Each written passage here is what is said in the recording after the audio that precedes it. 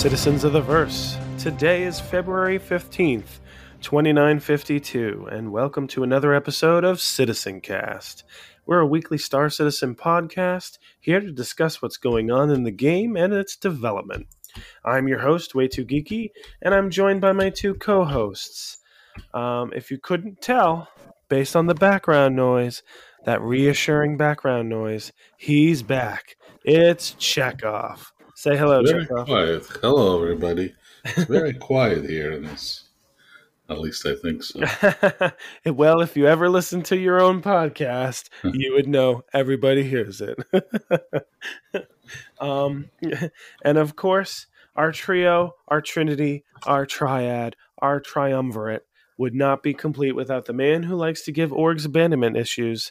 Hello, Mr. Sigard Olfsson. Yes. I am here. I am back. I have been to the mountain called New Jersey, and I have met the god named Chekhov. We have physically met and shaken hands. Two ships that have crashed into each other in the dark in the middle of nowhere. Notice how they were one state away and didn't bother to visit someone in New York?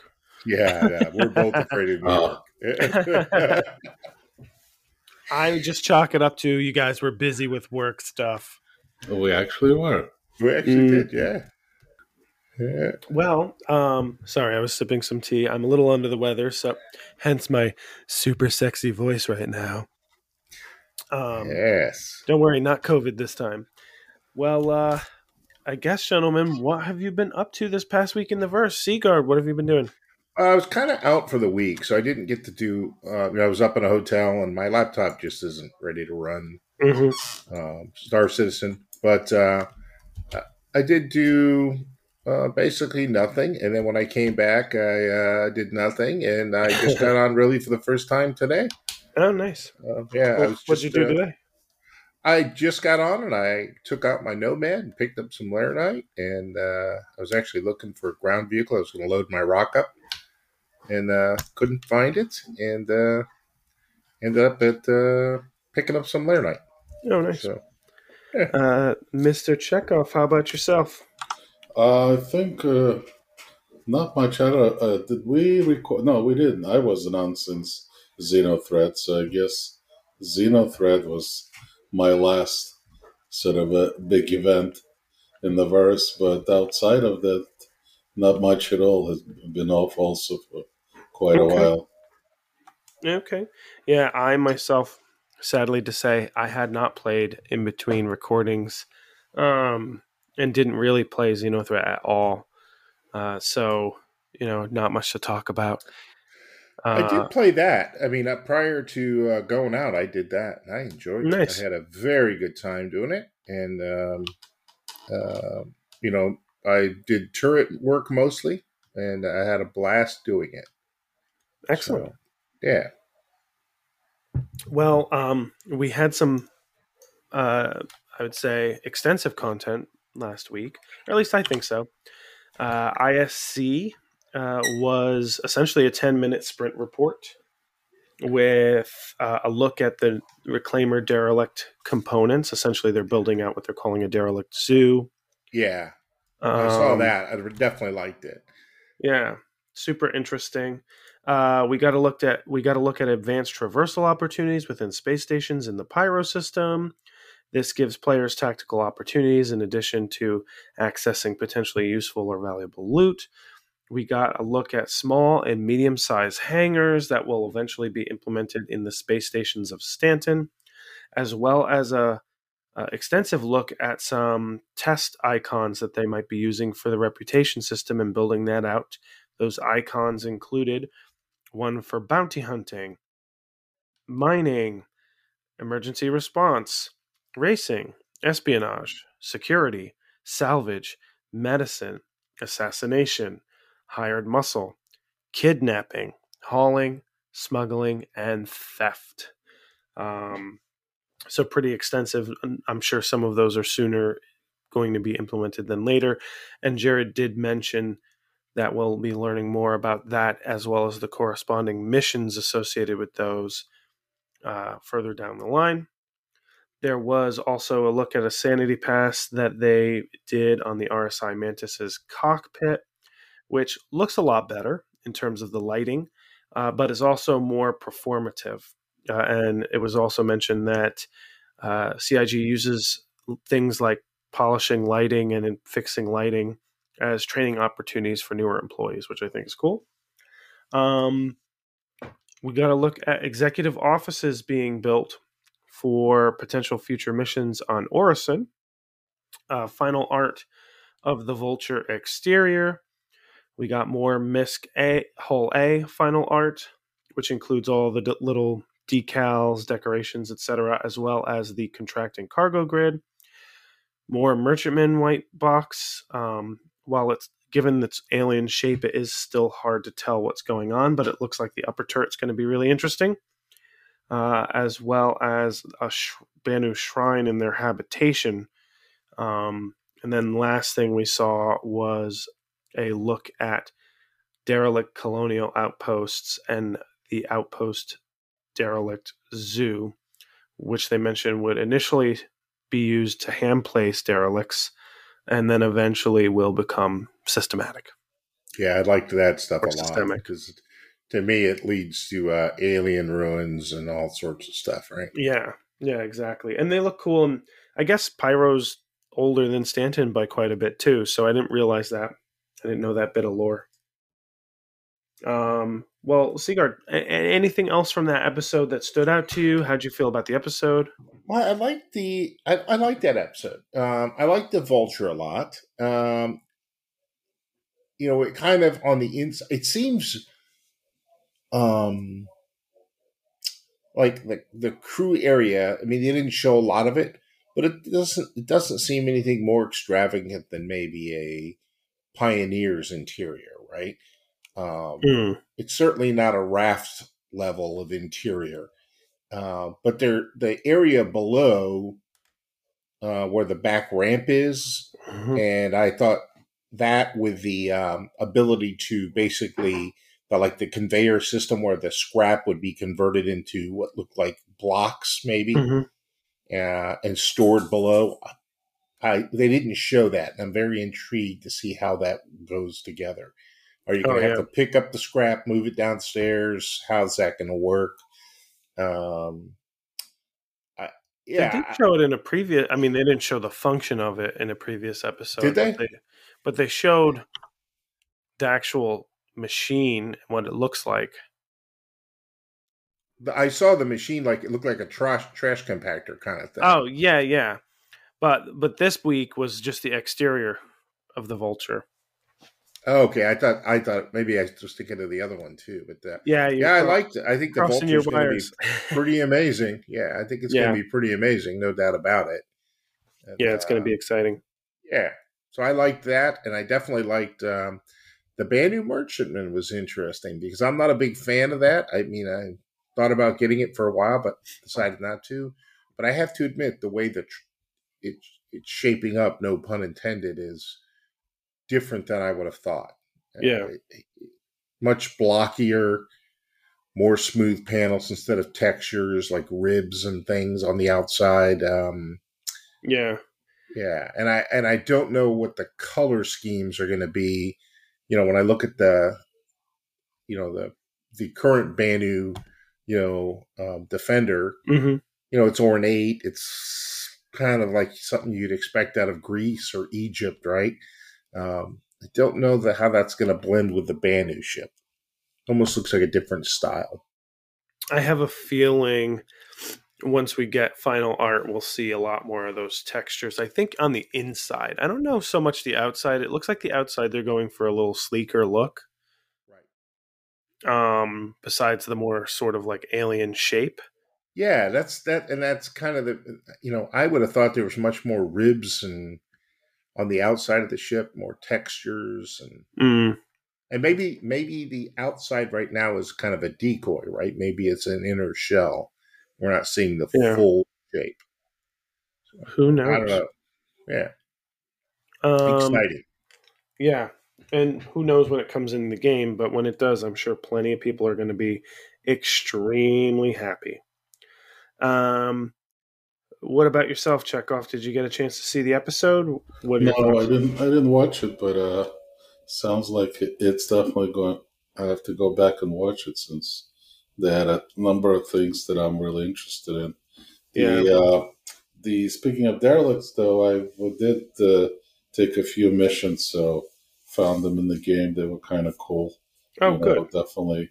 I hope they expand on it. It has a lot of good possibilities there. That's for sure. Oh, good. Yeah, I've heard. I haven't found them yet because I haven't taken the missions. Maybe that's the next thing I'll do in game. But I do think I heard that they're sort of a cleaner, not cleaner, a more immersive experience than before. Yeah, it's more challenging. I mean, you got to find things, and you can get hurt, you can get blown up. Yes, it's more fun. Yeah. Okay. Cool. My feeling, I thought it was a good episode. Personally, I think the I'm excited for the Vulture. I think the other thing that I really liked was the reputation system iconography. One, the fact that they're already I forgot about that. yeah, they're already looking at all those different icons, and they're. I was worried that the professions that we would have would be more limited, but it looks like they're really building out some cool ways to track things. Don't get worried, folks. Science and exploration will most definitely Mhm. still have reputation system stuff. It's just so far away So compared did I even to everything else. transportation was there. I was kind of surprised. Yeah, yeah, exactly. Um, so that's cool. Uh, after that, we got Star Citizen Live, and this past week was the Planet Content team, and so they talked all things planets and such. They talked about rivers and how they're going to be showing up in the next few weeks on ISC. So stay tuned for that because they didn't really go into rivers that much because of that. Right. They confirmed that there's going to be lava, but the river tech is really what they're going to be using to make the lava rivers as well. It's also still the plan. I didn't know it was a plan, but it is a plan to enable underwater exploration. Mhm. And they mentioned how they want underwater exploration to be just as diverse and robust as above water exploration. So that's interesting. They are exploring storms and lightning with the long-term goal of having them interact in real time and also eventually move towards procedural weather, which will be based on the environmental conditions on the planet. For those who also don't know, only the clouds on Crusader and Microtech currently use volumetric cloud tech. It's sort of on the back burner to put it on other locations, but they will eventually start to migrate the other clouds over to that as well. Long term, they want to have multi-biome planets with more diverse biomes than what we're currently seeing in game. Uh, they don't want to pull a Star Wars and have a single biome planet for every planet. Right. They also plan on introducing some planets that won't be reachable by certain ships or on the surface might not be traversed by certain types of vehicles. They haven't been thinking much about quicksand as of right now. With future tech, they do plan or think they'll have the ability to introduce larger cliffs. The team's also very interested in bringing different types of caves into the game, including ice and lava caves and many more. And roads are still being worked on. And by the way, roads, I don't recall if they mentioned it in the show, but roads and river tech are almost the same thing. They're using the same tech to Mhm. build both. So they'll probably come in at around the same time. Thoughts on the episode Sigard? Did you watch it? I did watch a lot of it. I mean, I had to kind of move through it. It was fairly, Dense. yeah, fairly dense. But I found it interesting. Like just one point that I thought was, a lot of it was very interesting. The lava and certainly a planet that was kind of like Stargate Atlantis with the city floating on the water. I would love to see. The part that kind of got me was they actually mentioned their limitations that they want to do more, especially around the clouds and things. They just Mm-hmm. can't do it because of the object technology right now. They're just limited by, basically, the server meshing is really what it comes down to. Like, they can only push out so much. Every team Mm-hmm. wants to push out something to showcase what they're doing, but they're limited. Mm-hmm. Uh, so I thought that was kind of interesting. We haven't heard that before. Yeah. So, Yeah, definitely. And it's like, clearly they're not performative. And it's going to be hard to get them to be if we have a single server for every single thing in Stanton. So, right. um, what about you, Chekhov? I'm gonna take a wild guess you didn't watch the longer episode of the two. You're absolutely correct. I'm so good. Anything about that episode sound interesting to you, Chekhov? No, Anything I'm really you're looking most excited actually about? for roads more so than the rivers. But and I'm not even sure. Do you think they're going to come out with the rivers first? I mean, as many ground vehicles as we have, I'm almost thinking they're going to probably get the roads going, or is it all about lava? Well, my question would be, what's the point of a road if there's nowhere to go? Well, we could. I mean, I guess it's a little bit far of a hike going from one post to another. Yeah, But I'm. I mean, theoretically, you can if there's a road. The reason why we don't do it now because it's hard to find your way. But if a road, if you distinctly leads there, may not be that bad of a trip. Yeah. Well, and we also don't know. I mean, obviously, some of populating the game will be players because we'll build outposts and things like that. And we might be able to connect outposts with roads or something. Who knows? Yeah. But I mean, I'm sure they could at the very least build a racetrack. I would imagine. So they did mention one thing that I didn't mention in the overview that I found interesting was they said that lava was planned for Pyro, but that it likely wouldn't make it into the game before Pyro did. And I wonder, you know, Jared mentioned in this episode, and people were sort of giving him a little flack in chat about how he keeps saying the road to Pyro Right. and how he said, yes, this is the road to Pyro. I'm not saying when Pyro is going to be released. I'm just saying that's a major focus of the PU teams right now is Pyro. Hmm. Um, what are your thoughts? Does it still sound like at the very least they're trying to put out Pyro this year? I I I think they are. I think that, yeah, I think that meshing is the main. There's a lot of things planned, but Mm-hmm. without meshing, not much is going to happen, right? Yeah, I mean, you could mock it up so that you go between Pyro and Stanton and back and forth, but you know, who's going to hang around Stanton if you can go to Pyro? I mean, probably Well, me. yeah, exactly. It all depends what if there's anything to do, or actually what can you do in Pyro. If it's all hostile and you're doing like PvP and that kind of stuff, a lot of people will stay back and stand. I I feel mean, like everybody will explore once, but no doubt. the thing that's going to make Pyro more compelling to go through is when they release Nyx because you have to go through Pyro to get to Nyx. Right, to get to the yeah, it's like when Orson came out, right? Yeah, We couldn't wait till Orson comes out. Whoever goes to Orson, Hey, yeah. right there. yeah, But Orison wouldn't be so bad. They need to create more compelling reasons to go there, and I'm sure they will eventually. It's just when and how. And I think the important thing is they should take the time now, right? We've got teams crafting new planets and everything. And it sounds like if server meshing ends up being the success that we hope it is, then we will be getting a lot of content over. almost every patch because they're pretty much almost done with Nyx. They're probably already working on another system as well.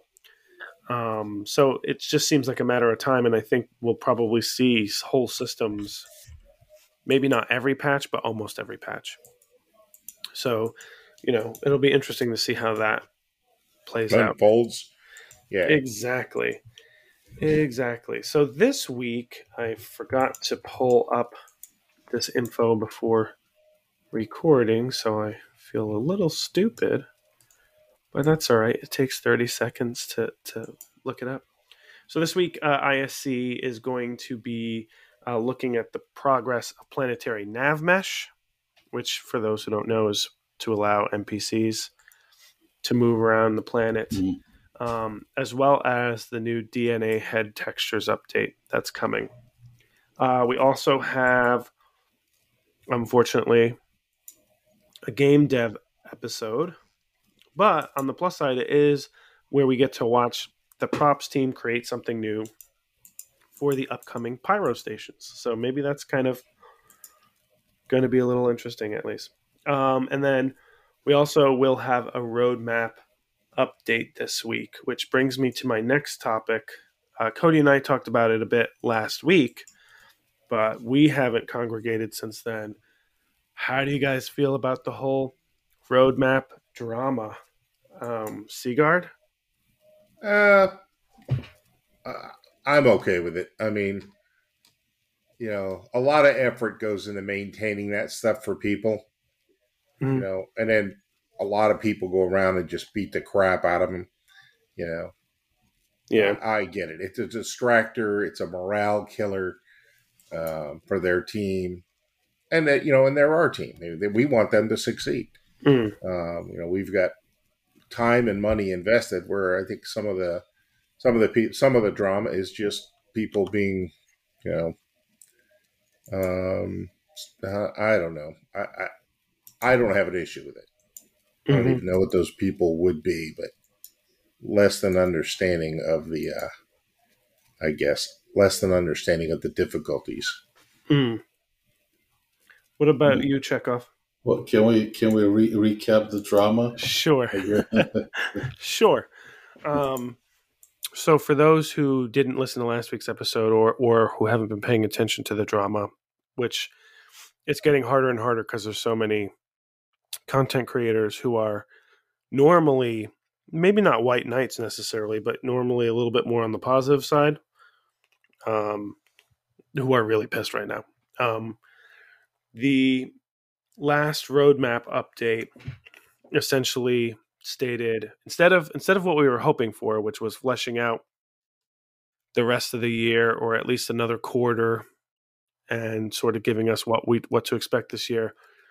Instead of doing that, there was a big long post essentially saying we are getting rid of a year-long release view and only focusing on the next quarter. And so we'll only get to see a quarter at a time. They're stopping at 318, so they're not going to update it after 318 until we've already gotten 318, and then they'll show us 319. But what I think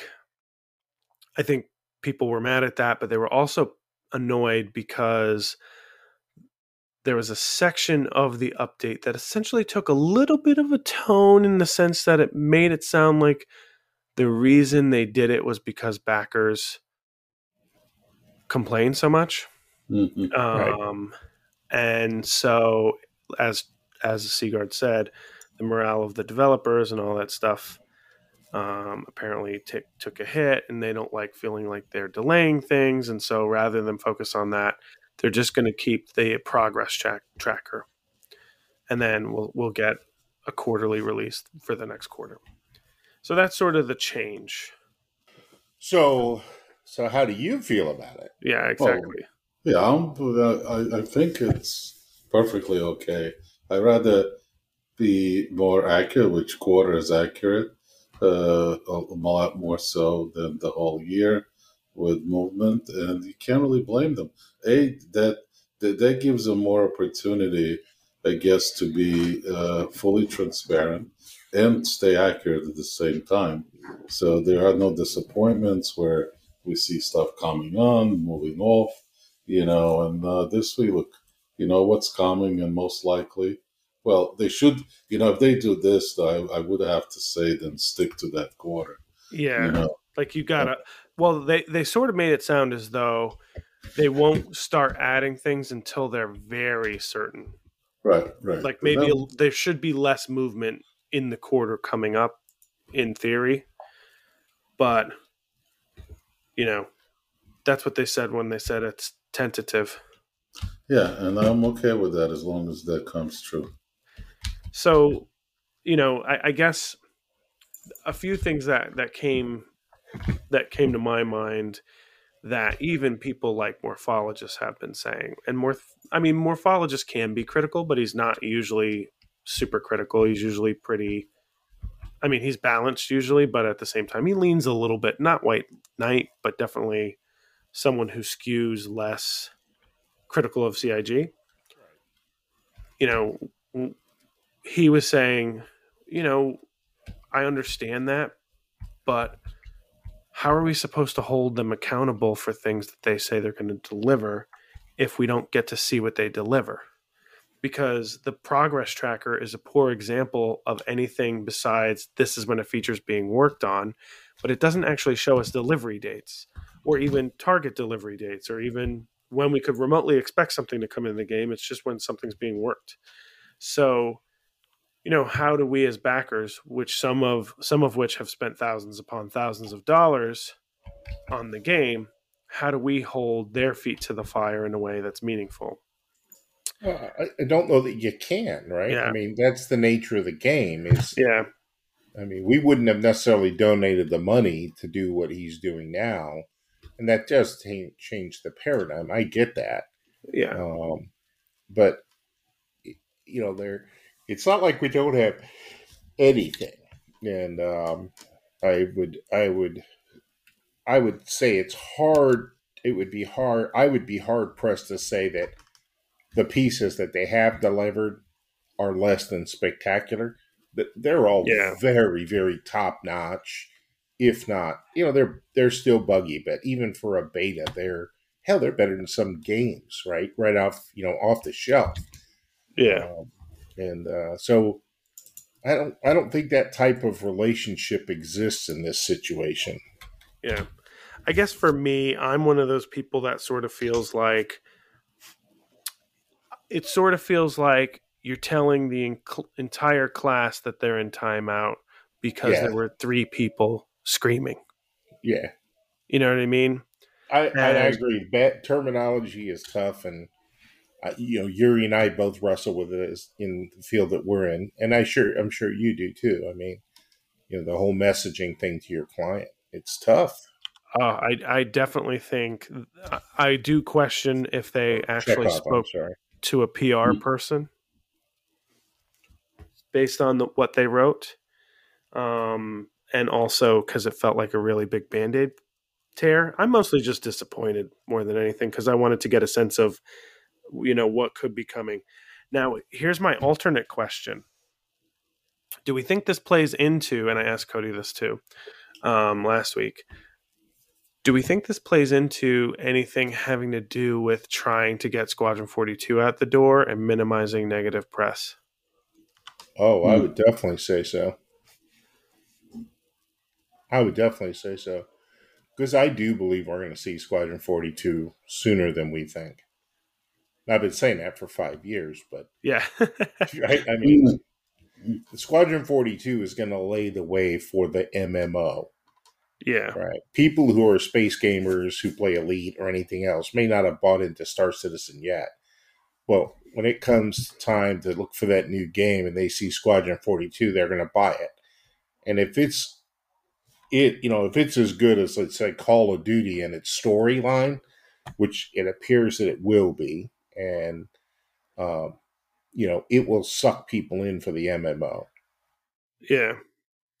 Well, and here's hoping the MMO is fleshed out enough by the time that happens that it's not a Yeah, disappointment. yeah, and Um, and I'm heavily invested, so I am all for it. But I also think if I think about it, I think the big thing is, I think part of it could be they don't know when it's going to turn to 4.0, and they're afraid of putting up anything that looks predictive of that. You know what I mean? Like, Right. because we know that server meshing could be anywhere between Q3 and Q4, ideally. Right. That's their target, and that's what they reasonably expect. That also means that Pyro could be coming anywhere between those quarters too. I'm leaning more towards the end of the year, but who knows? I think they're afraid of putting that scale of, like, 3.0 is delayed kind of scale of Right. disappointment out there again. But do you think that what do you think 4.0 is going to be? Just the official beta? No, I think it's just going to be the first time we have a jump point in game that takes us to a new system. That's pretty much what they said 4.0 is. So when Pyro comes out in 4.0. Okay. So At least that's what they've said in the past. it's not like it's 6 months, later we're going to get a full-fledged shelf game and the MMO No. and everything else. So No, but I think now they've created this.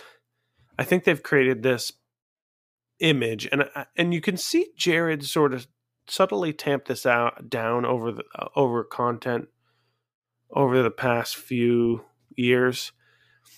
Is they've sort of created this specter of not a problem, but a bottleneck of all bottlenecks being server meshing. yes.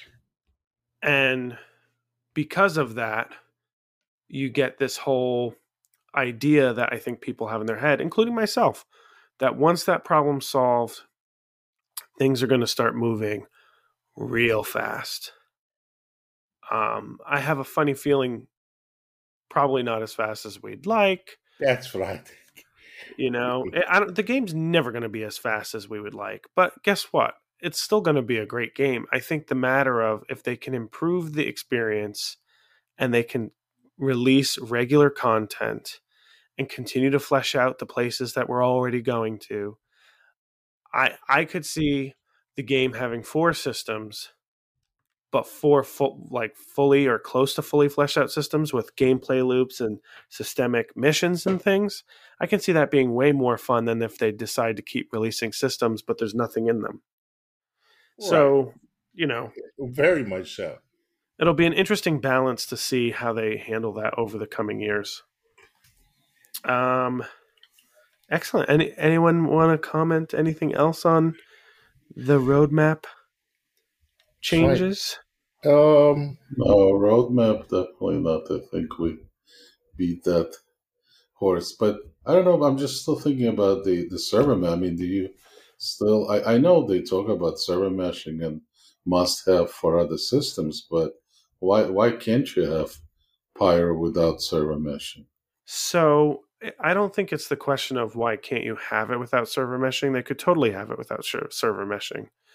I think the challenge is it can't coexist with Stanton on the same server.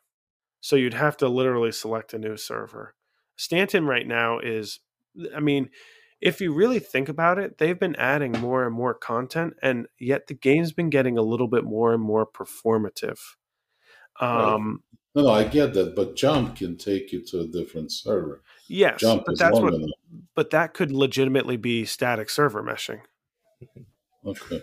The question is how so they won't be able to dynamically scale off the start. So they'll have to decide how to break up servers. I would imagine they'll break up servers based on planets and what's around planets to start with. So I would imagine we'll have several servers to instantiate Stanton and its surrounding area. And that's when even the gameplay and the content within Stanton can increase. So I think I have come up with a question now that I don't want to forget Mm-hmm. that I'd like to use for this week's question. Mm-hmm. So this is a balancing question. It's a question between balance.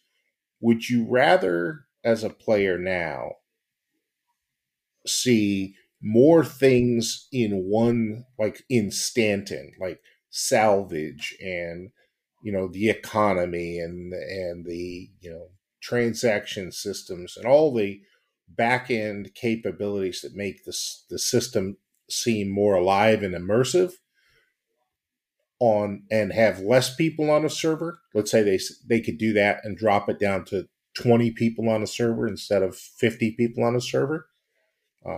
Or would you rather see multiple systems like Pyro and Stanton and maybe one other, and have those things such as salvage and all these other capabilities are going to come on, like the economy, come on slower?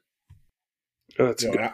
And I'll tell you up front, I would rather have one system with more capability in that system and give them the time to develop Pyro and all these other places. Here's the question, Sigard, and maybe this is the thing I think would be useful to create a meaningful change.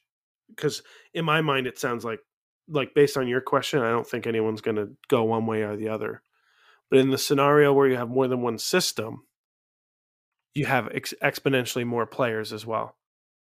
Yes. Right? You do. So option A is one system, fully fleshed out, tons of options, less players. The option B is multiple systems, maybe not nearly, maybe fleshed out as it is today, but with many, many more players. And then systems will come online after that. Because I think that's a dramatic, because people who like player-generated content might go one way versus the other.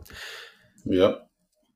I think that's the question I'd like to ask this week. I mean, perfect. So if anyone's listening, that's the question. Perfect. I'd also like to know, so we can ask two questions this week. I'd like to know how other people felt about the roadmap changes. Not just us. So I'll add that in as well.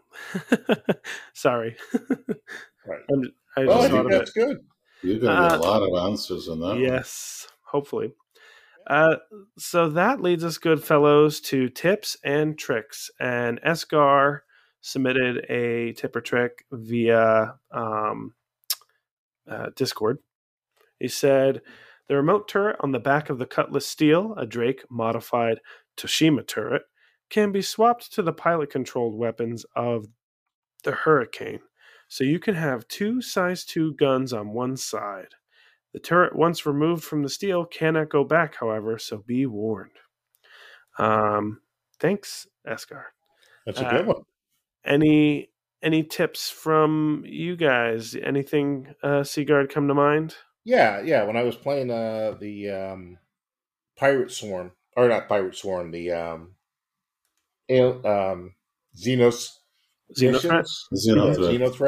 and I was doing all that turret gunnery. I really found that staggering my fire made my capacitors last longer. Oh, really? Yeah, I was firing a lot in, both at the same time, but I did find myself occasionally running out of power. And when I went to staggered mode, I found it was pretty darn good. I could stay running for much, much longer with much less downtime. I find I hit more too. Yeah, I think I do think that's probably true.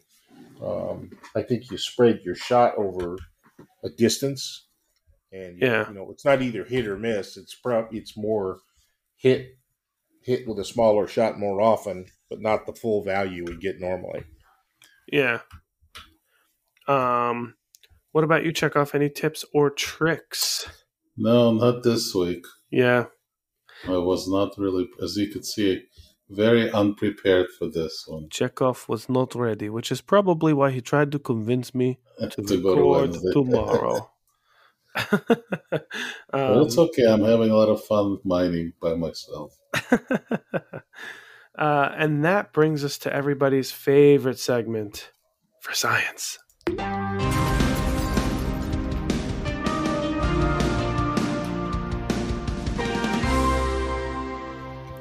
Now let's see if it loops. Oh It my didn't. lord, you did it. Well, look at that. For Science is the segment where we test out aspects of the game, maybe even go on a mission to find something in particular. Maybe you want to go find Bennyhenge or whatever. And so we got one submission this week from Brillo Cubis, and he said one of the members of Parlay House posted that they got a $5 discount for owning the Consolidated Outland Nomad. As an experiment, I melted my Cutlass Black game package. I then got a Nomad game package to see if I could pick up the hover token for $20. It still showed up as $25, so I bought one and then CCU'd the Nomad back to the Cutty Black. Now looking at my ship upgrade options, the hover token value shows as $30. So it wasn't a discount per se. It sounds like he kind of got an extra $5 somehow or something. Yeah, I don't know. think That's that's what interesting. it kind of meant. Yeah. Well, cool. I'm just gonna go out on a limb here. Did anyone else do anything for science? But that is science. How do Yeah.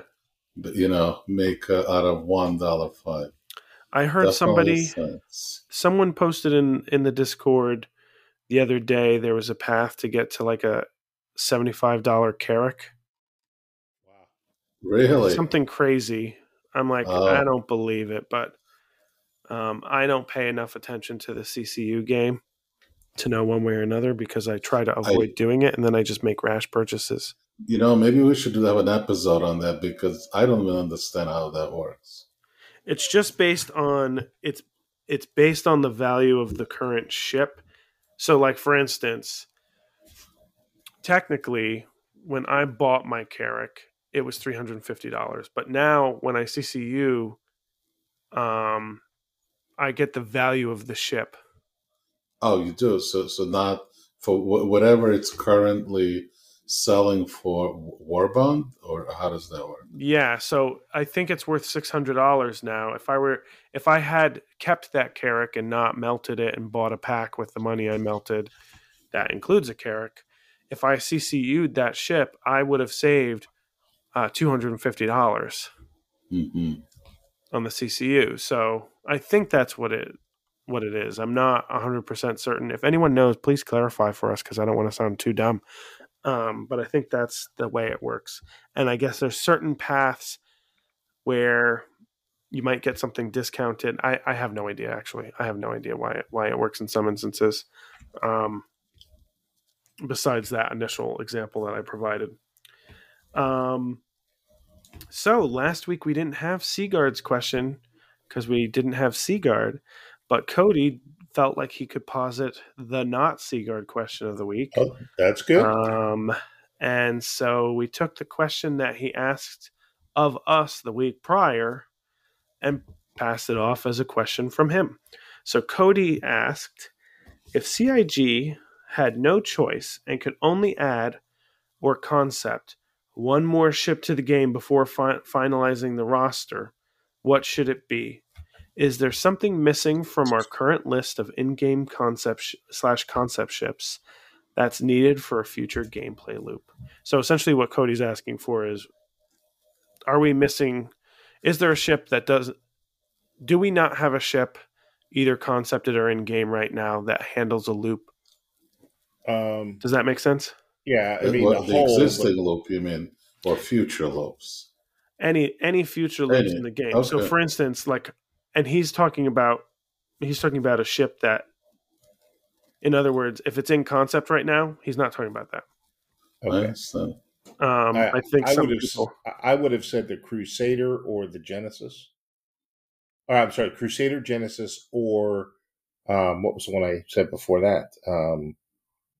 Anyway, Crusader, Genesis. So a lot of people read that question the same way you did, Sigard. But since the Genesis is in concept, it's a ship that they'll be adding to the game.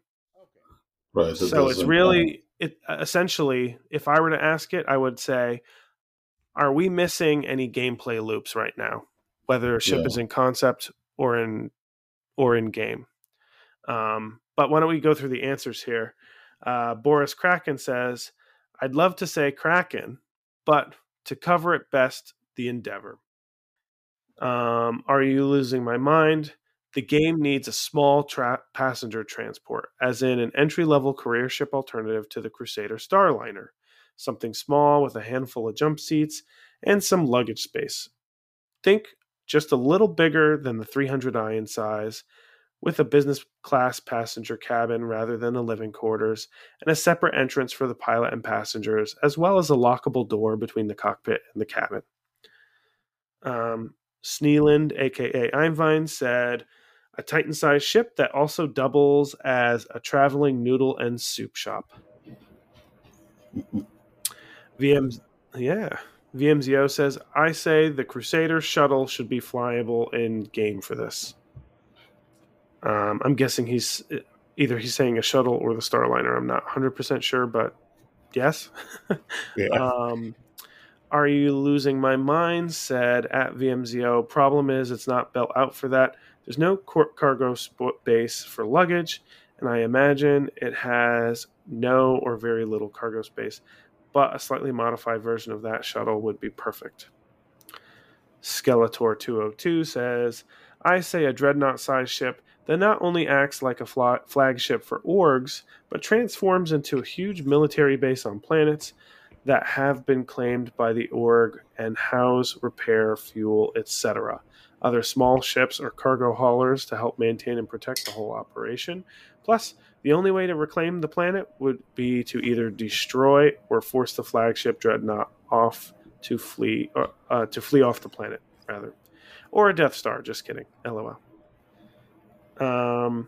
Nick Norell said, sounds vaguely like the Kraken. The thing could act as a mobile base with reasonable crew and support ships. Escar said, I'd like to see a dedicated boarding ship, something like a mining/salvaging ship that can latch onto a ship, cut a hole, and move people into said ship. All somewhat quickly and reasonably safe, at least for the boarding party. Perhaps a new cutlass steel with tractor beams and laser cutters for the door gunners. I think it would offer exciting gameplay as well as hard to counter just running a skeleton crew on the largest possible ship. That's actually an interesting one that I hadn't thought of, a dedicated boarding ship. I did feel like we had everything in game. Anything else you guys want to mention?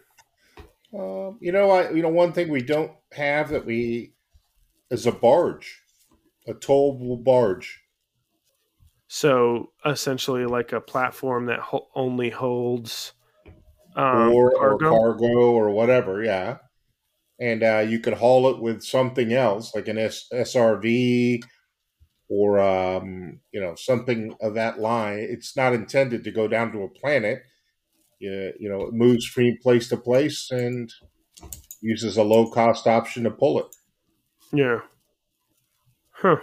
Because then you really could steal them, right? You could pull in, hook up with a tractor beam, and drive it away. Yeah, and they're all over like the rivers, right? I mean, rivers use them all the time, and I hadn't thought of that. And a small submergibles for the rivers. Yeah, I mean, if they do plan underwater exploration, we don't have submergibles in game yet, and who knows if ships will. I doubt they'll let us use ships for that. I feel like that'll be a decision to put on your ship type of vehicle. Cool. So that brings us to our Q&A. First question is from Are You Losing My Mind? And he says, how do y'all make enough? Oh, no, wait, that was answered last week. But why don't I do it again anyway? Because it's a good question. Are You Losing My Mind said, how do y'all make enough money to get enough for a ship? Seems like to me I end up spending money as often as I make it because I die at least 2 to 3 times a play session. And I need to replace all my essentials, med pens, weapons, ammo. Even buying the cheapest stuff, it seems I spend almost as much as I take in, and it can take days just to get to 100K. Naked, walk around naked like I do. all the time. There you go. You could streak like Chekhov. Well, that's why they're adding those hangers. Oh, by the way, just randomly, sorry, tangent, and then we'll get back to it. People are all complaining about, or some people are complaining about the fact that they're moving away from landing pads and moving to hangers. And they're saying, oh, but it's so much faster with um with the landing pads and the hangers take so long. And I totally understand, guys. But the reason being is the way they're setting up the cargo system to work. Yeah, They need the hanger in order to help with that. And the other reason is, well, there's two other reasons now. One, they can't occlude your ship, aka another object that's causing performance issues, if it's on a pad. And finally, um, they don't want to have ships popping in randomly. Although I have to say, I never see ships pop in. I only see them pop out. So anyway, what what do you think, Sigard? Oh my god, my brain just fried, and I was going to say Chekhov. What do you think? How do you make enough money to get a ship in game? I started hauling from Yella to Area 18. It's a short run, but with smaller ships, you got to carry the more expensive stuff until you can get to that next ship. The other one is, I often, if I need to make money, I go do something on someone else's crew and run one of the missions like you did with Xenothreat. I started, in fact, with my alternate character. I started the first Xenothreat with 384 credits, and within less than 4 minutes, I was already at 60,000 credits. And by the end of the 2 hours, or at the end of the 2 hours, it's about 200,000 credits. So there you go. I would say that's crew play. If you're really struggling to make money, come on down and see us. We're always doing something. We'll help you. Friends do work. It does work out, and try the if you really want to do it yourself, try the you can even contact me. I'll give you a route. I don't want to give it away to everybody, but I'll give you a route. You can run some runs with even like an Aurora and slowly get yourself up probably into an Avenger pretty quick. Yeah. So, yeah, definitely. Checky McCheckov. well, the only true route is still mining right now. There is. I mean, you got to get to a. You can even make it with a rented prospector. At the beginning, the margins are going to be less. So if you have nothing, you rent the prospector. You do it that way, or it's the first ship you buy in game, or for cash, and that's kind of the route. And a lot of people tell you it's the prospector and then a mall. I mean, so you're talking about really, really building up that cash really quick. Yeah. But again, you have to practice. You have to know what you're doing. You have to be good at it. Some people take the bounty route. You can get up there with bounties and do it that way also. Cargo is just tough because cargo is riskier because you can lose the investment. Yeah. I find though it's not as risky as it used to be. But yeah, like we always say, the only thing you lose, the thing you risk with mining is time, whereas Right. you actually risk investment when you're cargo hauling. Yep. I still like to do that to build up my finances, but that's me. And then the group missions are always fun. I find just go out with a group or ask around. There are more than enough people who own a mole who would happily fly around with you and split profits. And if you don't have a mining ship, and um, that way you don't have to even put in the investment for better mining heads, and you can have fun group play, and you can make decent amount of money. Maybe not as much as you would if you were doing it by yourself, but still you could do pretty well. Mr. Mavros said, I got a question here.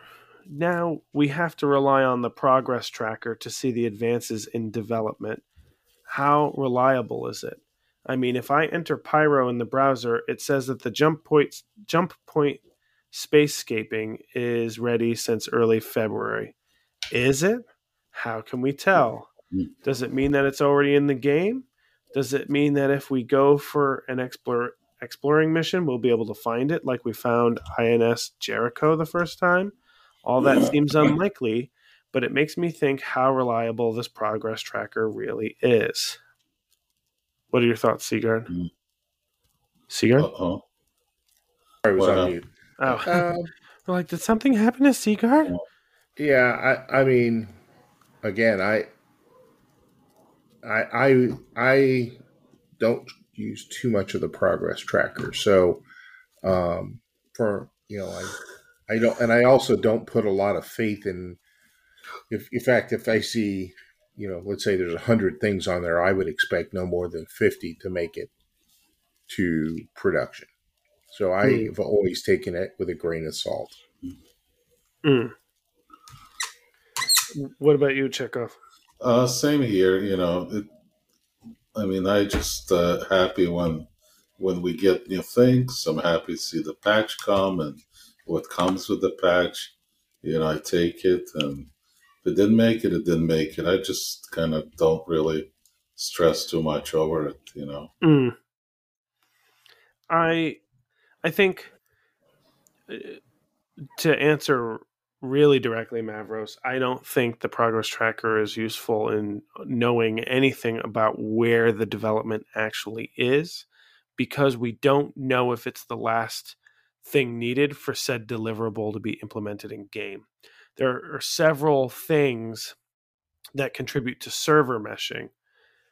And if you happen to know what all of those different deliverables are, and you know what team is at the end of the pipeline in order to launch said deliverable, then you might be able to predict when they're targeting it, for instance. The other thing, Mavros, is that while jump points might be possible to create today, they might not be possible to implement because of server meshing, for instance. Now, that being said, you lead me to something that we've all, those who noticed that episode with the refueling mechanic in the game. There was a moment where they pulled up the star map, and eagle-eyed viewers, as there are apparently people who are way geekier than I, so I don't know what you'd call them, but I have noticed that in that video, there is a waypoint to a jump point between Microtech and Lorville, which is something that has been posited for a while now on Leaks Discord, that we would see jump points before we saw a second system. So a lot of people are hoping that a jump point comes out between the two in 3.17. I would imagine it'll come out this year at some point, or it's just for internal testing.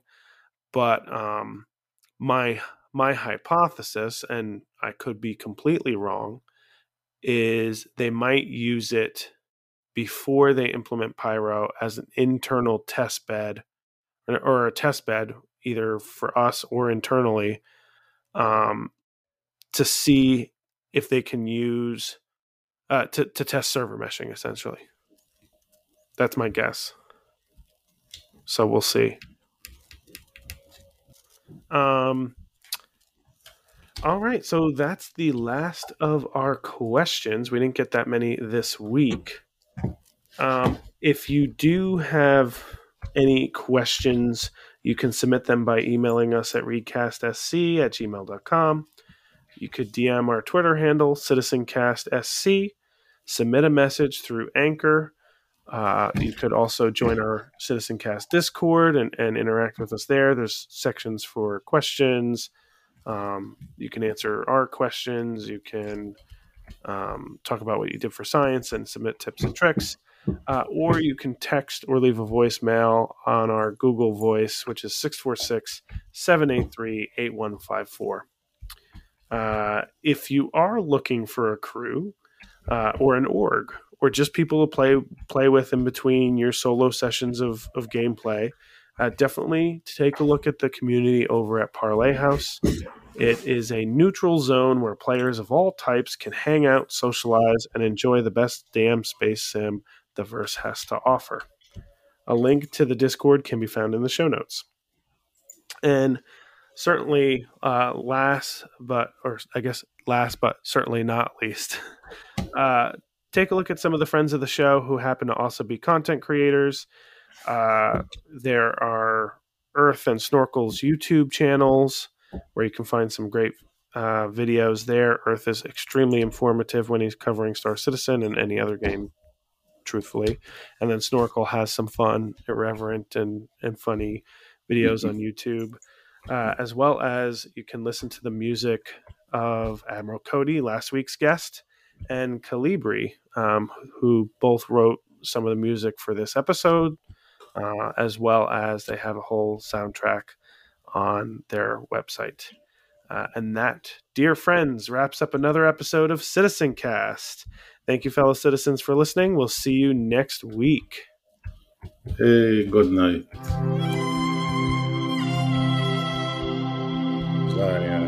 Very fitting music as I talk over it. And we're going to have a quiet outro?